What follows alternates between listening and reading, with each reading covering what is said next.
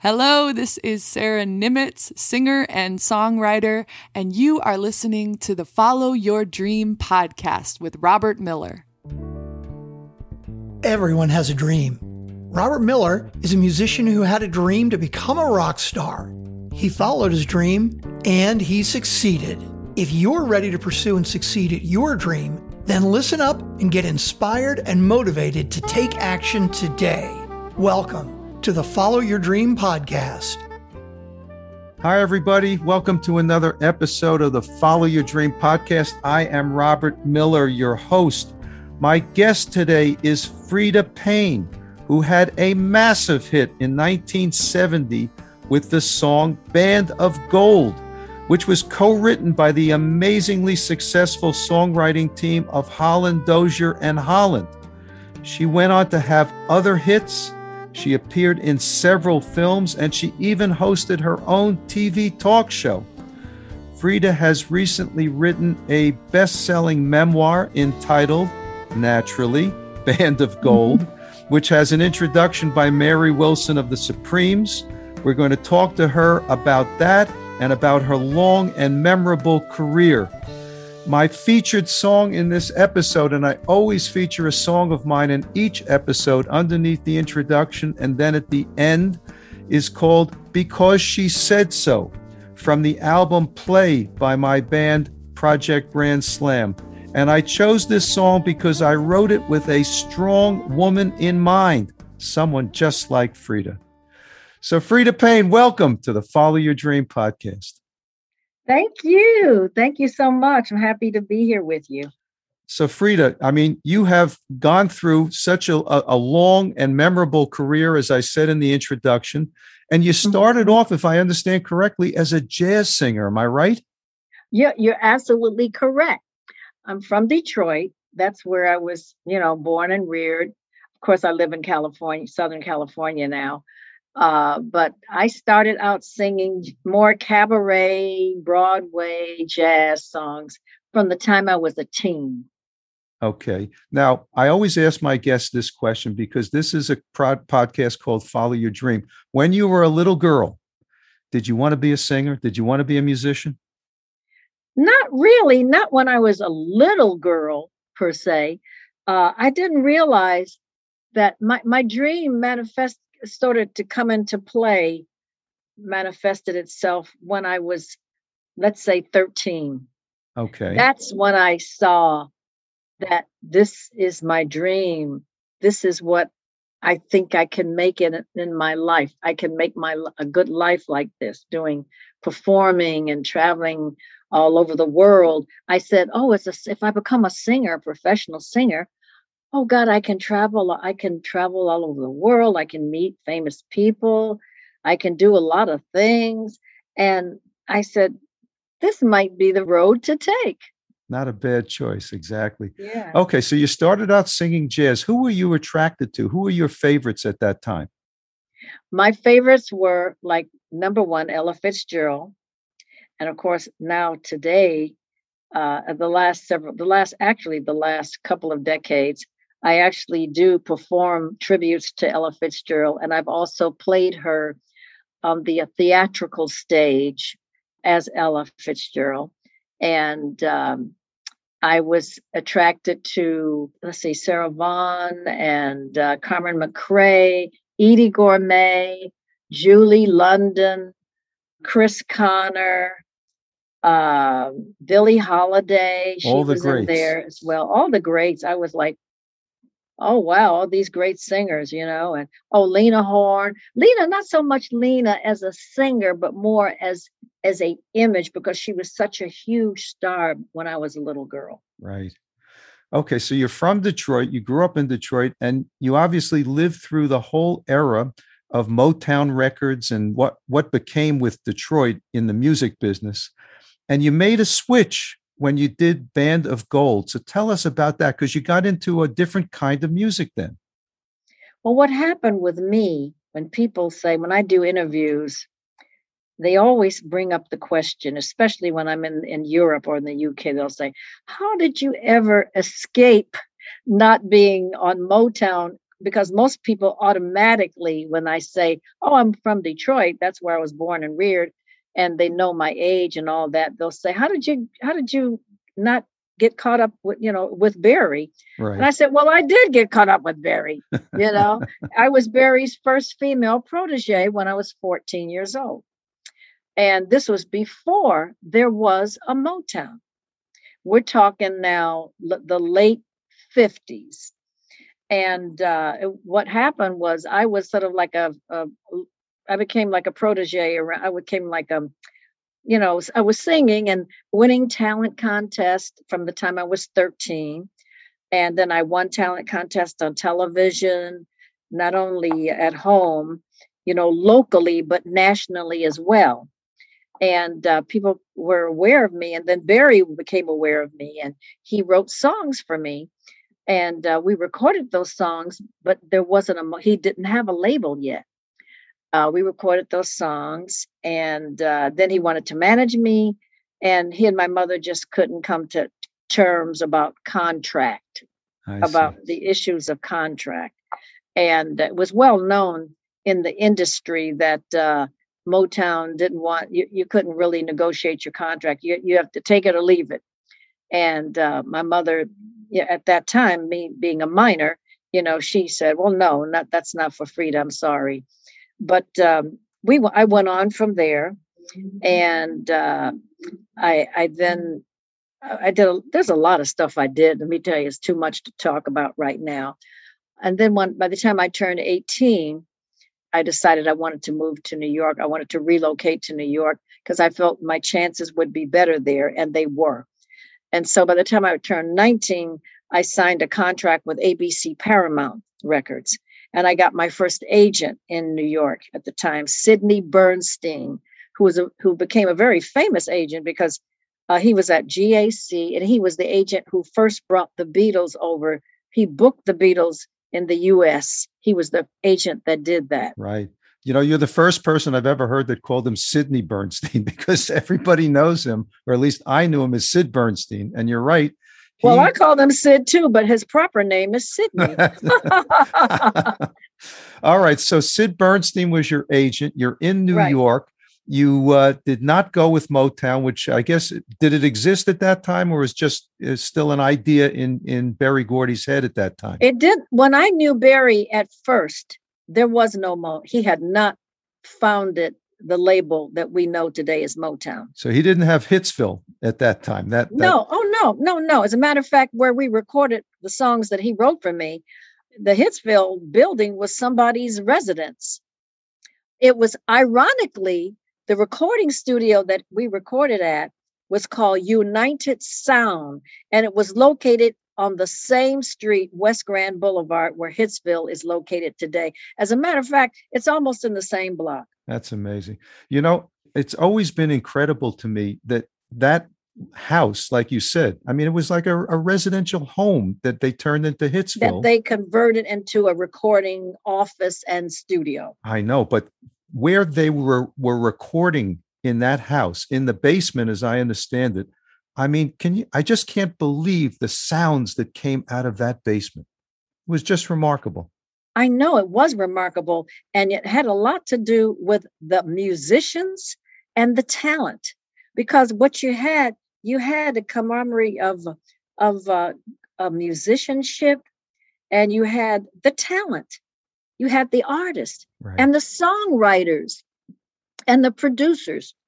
You had Holland Dozier and Holland. You had, Mickey Stevenson. You had all these people, Berry Gordy. You had all these people, Smokey Robinson and the Miracles and Martha Reeves. And of course, she was an artist at that time. She was not a producer or a songwriter. She was an artist.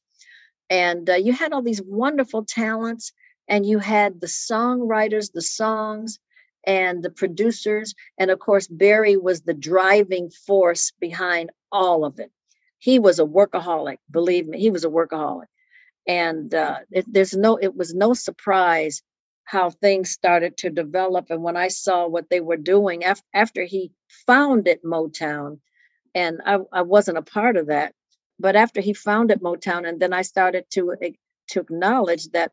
I said, my God, they're having hits and all, they're doing great. And then they had their traveling, reviews, musical reviews, let's say the Motor City reviews, Right. when they were in the UK and Europe, all over England, and they were traveling all around, and they were making hay. They were being noticed. And the thing is that it happened from the top. The English elite embraced them. And they say trickle down. Uh-huh. That's what happened there. The English elite. And then you had the private discos. And they fell in love with Motown. They literally fell in love. The English people fell in love with Motown. And that's what did it. But you got introduced to Holland Dozier and Holland. Tell me what those guys were like, because they were one of the greatest songwriting teams of all time. And as I understand it, they co-wrote Band of Gold for you. Am I right? They were the writers of and the creators of Motown. Let me tell you my history with them. Number one, you've got Eddie and Brian Holland. Brian is the younger brother to Eddie. I had classes in high school with Brian Holland. So I knew Brian already before he even was involved in the music industry. I knew Eddie, and how I met Eddie had been brought to my home in Detroit when I was 14. He was brought, this was when Barry was interested in me and wanted to work with me and manage me and write songs for me. And this was when it all started. And Barry one day brought Eddie Holland to my home, my mother's home, mother and father's home. And he had Eddie singing in our living room for me. A song called Merry Go Round, and then another one called Jamie. He was 17 and I was 14. Wow. Okay, so that's the connection there. Lamont Dozier and I were in the same class, homeroom class, for 3 years straight. So I knew Lamont very well. We were schoolmates. So that's my history. Were they musical at that time? I mean, they turned into one of the greatest songwriting teams of the 20th century. Okay. And I'm just curious about whether they were kind of, in music at that time, or did they evolve into it? They evolved. Now, Brian, let me get this very straight with you. Brian was not into any music that I knew of in high school. Eddie was beginning to get into it, because I told you that I think Eddie started out as a singer himself. I see. And Lamont, I remember this was in mid-school. This was like in the 7th, 8th, and 9th grade, and middle school at Hutchins Middle School in Detroit, Michigan. And I remember sometimes there would be a talent show they would have in the school auditorium. And Lamont would sing with this another roommate of mine, Tyrone Hunter. And they would sing together as a duo together. Uh-huh. And that was the beginning of that was the extent of it back then. We were all like teens, like 13 years old and 14 years old. And then what happened, Lamont went on to start working with Barry a couple of 2 or 3 years later, and got involved with that. And, one thing led to another. And Ty Hunter, he also he stayed in the music industry. And then he was in another group, a group after that called the Glass House. And unfortunately, we lost Ty Hunter back in the 80s. He had lung cancer and he passed away. But that's it. That's an amazing era that you were living through. And just to have all of them in your school with you, that's terrific. I want you to fast forward a little bit and talk about Band of Gold.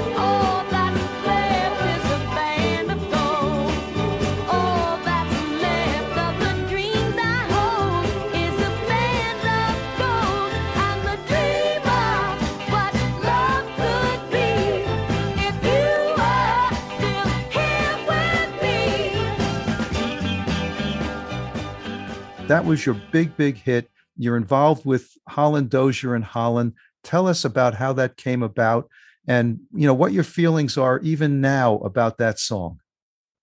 Well, I have to start from the beginning. This happened when I was living in New York. We're talking in the 60s. It was 1968. And I was living in a place called Park West Village, a high-rise apartment. And I get a call one day from a young woman who was also a singer as well. And she said, "Frida, I've got somebody here in my apartment visiting, and he says that he knows you really well." I said, "Who is that?" "Brian Holland. He wants to say hi." So he got on the phone and he said, "How are you doing?" I said, "I'm good." He said, "Are you busy?" I said, "Well, just so happens I'm not." He said, "Why don't you come on over? I want to see you and talk to you. I haven't seen you in years." I said, "Oh, sure, I'd love to." By that time, Brian had become famous because Holland, Dozier and Holland. We're talking 68. They had wrote all these hits for the Supremes. Baby love, my baby love, I need you, oh, I need you, but all you do is treat me bad. In the name of love, before you break my heart. Whenever you're near, I hear a symphony, a tender melody, pulling me closer, closer to your arms. The Four Tops. Sugar pie, honey buns. You know that I love you. I can't help.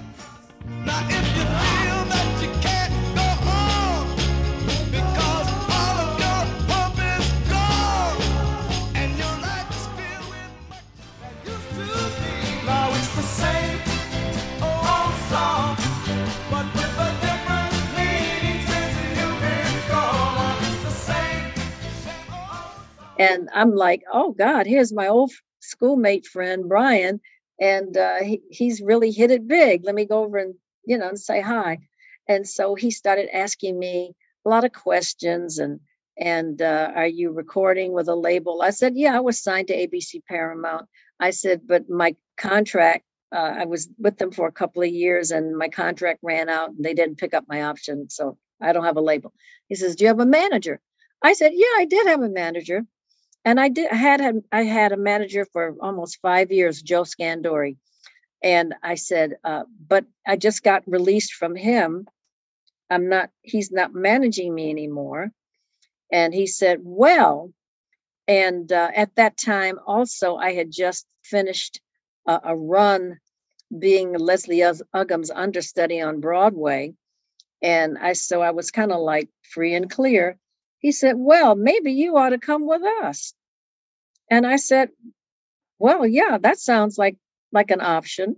So he called his brother Eddie and told Eddie that he was, he had seen me, he was met, and that maybe it might be a good idea to bring me on into their camp, sign me up. And Eddie said he had made arrangements to fly me into Detroit. And that's how that happened. And then the rest was just history. Band of Gold came along. Yeah. They presented the song to you. They presented the song to me. First of all, they wanted to do an album. We did many songs on the Band of Gold album.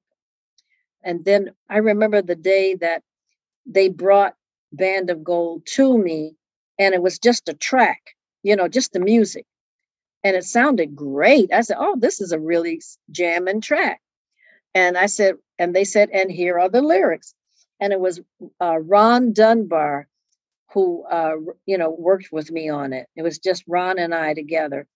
And Ron said, here are the lyrics. And I'm reading the lyrics and I'm saying, all that's left is a band to go. But that night on our honeymoon, we stayed in separate rooms. I said, what the world is this? We stayed in separate rooms. What is this about? Well, he said, well, the girl didn't want to have sex, or the guy had a problem about. I said, this is a stupid song. I said, this is for an adolescent. I'm a 28-year-old woman. This is for a 16-year-old. It sounds like a little teeny bopper song, that night on a honeymoon. So anyway, he said, don't worry about it, Frida. Just sing it. Okay. And I said, okay. And that's how it happened. And the rest is history. Yeah. And when we recorded it when I was in the studio, and mind you, I recorded other songs. I had no idea. I thought Band of Gold was just as good as the other ones.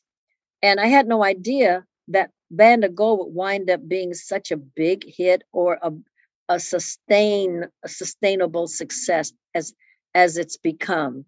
And because of that, I have to say to this day, I just accept it as a blessing, because it changed the whole trajectory of my career. And it just really just brought me from here to there. Yep.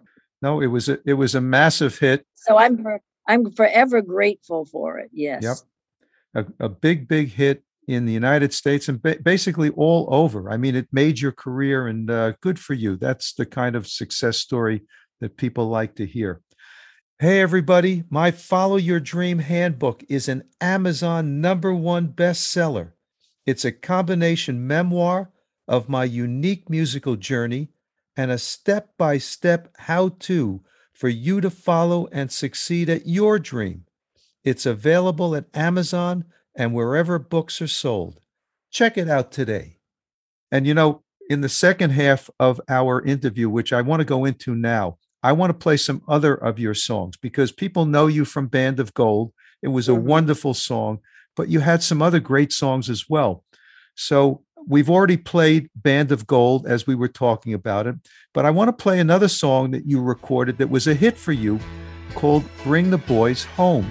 It was a big hit. It got me my second gold record.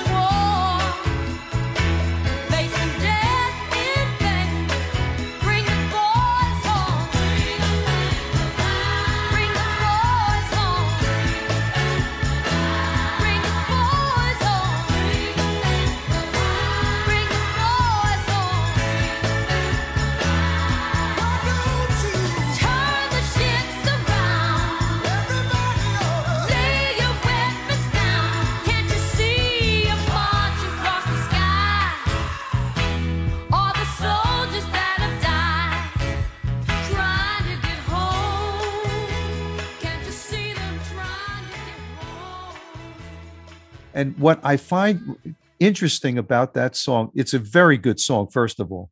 But, it was a song that had a real message to it because it was about bringing the boys home from Vietnam. That's what it was. And I've talked several times on this podcast with other artists about the fact that I like to write message songs myself, but so many artists these days disdain doing anything that's controversial, that might take a point of view on social issues. Back in the 60s, though, people did that regularly. I mean, you had a song like Bring the Boys Home. You had a song like Ohio by Crosby, Stills, Nash and Young. You had Bob Dylan writing protest songs. What's your feeling about that? How did you feel about that song at that time? And how has that stayed with you or not over the years? Well, when I first heard the song as a demo, it brought tears to my eyes. And I said, because they wanted to know if I liked it, and I said, I love it. I said, when are we going to cut? We're going to go and cut it on you, and at the time I wasn't even thinking about it being a politically orientated song with political implications that later on would be an issue. I had no clue. But my road manager, his name was Bobby Lucas, and he was really more than just a road manager to me. He was a friend, a mentor, and he was very intuitive. And he said that, I remember him saying, he's right after I cut it, he said, before it was released, he said, Frida, be careful, watch out. Because at that time, Richard Nixon was our president, and it was the Republicans in office. He says, you're going to get some flack from Washington, D.C. about this. I said, what? He says, just wait. 2 weeks later, after it was released and started getting airplay, they got the record label Invictus received a telegram from Washington, D.C. Stating that my song, Bring the Boys Home, could not and will not be played in South Vietnam due to the fact that it's giving aid and comfort to the enemy. Oh my God, what a crazy, crazy thing. And I said, oh my goodness, Bobby, your prediction came true. And he was right. But the funny thing is that over the decades and the years, I don't know how many times Vietnam vets have walked up to me, shook my hand and said, Frida, thank you so much for bringing the boys home. That's what got me through. Good for you. You know, it was the opposite. Good for you. That's a nice story. And it's a really nice coda on that song to hear that everybody that was in Vietnam, they heard it anyway, or they heard it afterwards. They heard it anyway. They did. Yeah, good for you. Okay, let's go on to the next song in our Song Fest. This is a song called Deeper and Deeper.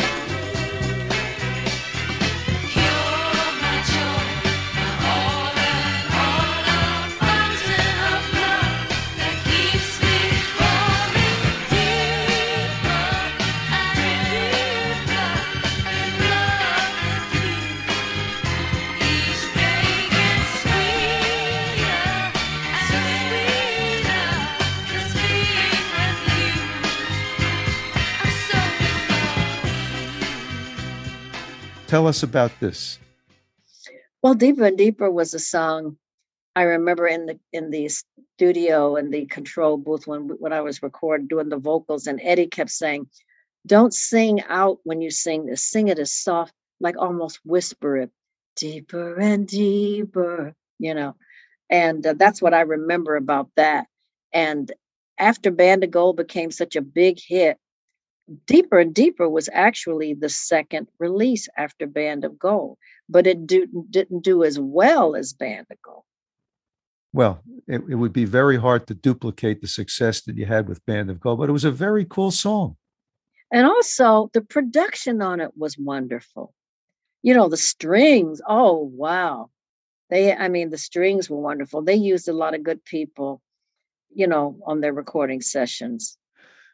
Okay, so let's go to the next one. I picked one out where you sang a duet with Bobby Darin on Ain't No Mountain High Enough. If you need me, call me. No matter how far, I'll be where you are. Just call my name, I'll be there in a hurry. You don't have to worry, 'cause baby, there ain't no mountain high enough. Ain't no valley low enough. Ain't no river wide enough To keep me from getting to you, babe. I love the song. I love the duet. Tell us a little bit about how that came about. Well, this was 1971, and I got booked on several different like TV, national TV specials that were on that year. And Bobby Darin was one of them. And this was my first time. I actually did his show twice that year. And I did. Of course, I think I did. Did I do Band of Gold on that show? I probably did Band of Gold, I think. And then the second song was a duet with him. And it was Ain't No Mountain High Enough. And I've seen it recently, and it brought back memories kept coming back about that. And I remember how he started moving in, like we were looking at each other and singing. And towards the end, he kept moving in closer and closer to me till like almost to the end where our lips were touching. and at that time in 71, it was like, oh. You know, it's funny that you said that because I was watching the video on YouTube, and you're right. The two of you start off kind of staring at each other. Yeah. And you're about a foot apart, let's say. And then as the music is going on, you're right. You kind of see it's getting closer and closer. And closer and closer and closer. And I'm thinking, and I almost cracked up because it was like, he's not going to kiss me on TV, is he? You know, we take so many things for granted now, but back then that probably would have caused a stir of some sort. Oh yeah, it would have. What a crazy world. Okay, I want to do one more. I didn't mention this to you, but you've got this new album, or very recent album, Let There Be Love, and you do a duet on this with Johnny Mathis. They can't take that away from me. The way you smile just beams, the way you sing off key, the way you haunt my dreams. No, they can't take that away from me. We may never, ever meet again on that bumpy road to love. Still, I'll always, always keep the memory of the way you hold your knife, The way we danced till 3, the way you changed my life. No, they can't take that away from me. No, they can't take that away from me. This is much more of a jazzy album. So tell us about that. What was it like singing with Johnny Mathis? Oh God, it was like just to see him walk into the Capitol Records, into Studio A. That was a thrill. It was like, oh boy, I can't believe he showed up. He's here. He's really here. And we were at Capitol Records in Hollywood and in Studio A, which is a very infamous, very famous studio and a very fine recording studio with the best equipment. And the song we did was a George and Ira Gershwin tune. They Can't Take That Away from Me. And it was with a full orchestra with strings. And that was, a thrill. It was such a thrill. And I did duets with 3 other artists as well. And that would be Kenny Lattimore, who is a very fine artist. And I did a duet with Dee Dee Bridgewater, who's also a noted jazz singer and a multiple Grammy and Tony Award winner as well in her own right. And then Kurt Elling, who is like, whoa, he is like really, he's a multiple Grammy Award winner for male jazz vocalist. Yeah. And then I did a song, by myself. It's All Right With Me. So it's out there. It's called Let There Be Love. Let There Be Love. And that's the song that I did with Kenny Lattimore. But the Johnny Mathis one is a wonderful, wonderful duet. Yeah. Sweet. Okay, so I want to talk a little bit about your memoir, Band of Gold. Tell us how that came about. When did you write it? And what's been happening with it? Okay. Well, for the last 25 years, people had kept bugging me. When are you going to write your book? When are you going to write your book, your memoirs? And I kind of let it go. I was like, oh, well, I guess I don't want to get into it, So I started noticing that a lot of my peers were writing books. And I'm saying, well, gee, everybody's writing a book. I guess I better hurry up and do mine before I can't remember anything. So I got my friend, Mark Bigo, who was very close with Mary Wilson and also had done projects with Mary as well. Mark has been on this podcast, by the way. Yes, Mark Bigo. Uh-huh. And I said, Mark, would you be interested in writing a book, co-authoring a book with me about my memoirs, my biography? He said, oh, sure. Why not? So we started in 2019, like the fall. And then by 2020 in March, pandemic. And so that gave us all of 2020 to concentrate on writing this book, and almost half of 2021. And we finally finished it. And that's how it all developed. That's how it all came to be.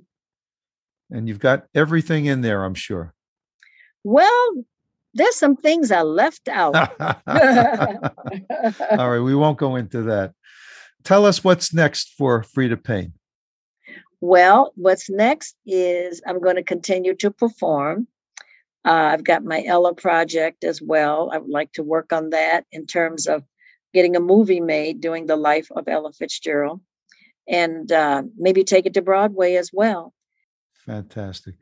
We have been talking with Freda Payne, who is famous from her song Band of Gold, but she's done so much more than that. Freda, it's been an absolute delight to be talking with you. And we're going to listen now to the song that we started out hearing in the introduction. We're going to hear it now at this point in the program. It's my song called Because She Said So. And I want to thank you all for listening, and we will see you in the next episode. Thanks for listening to the Follow Your Dream podcast. Make sure to subscribe, rate, and review the podcast so you don't miss another inspiring episode.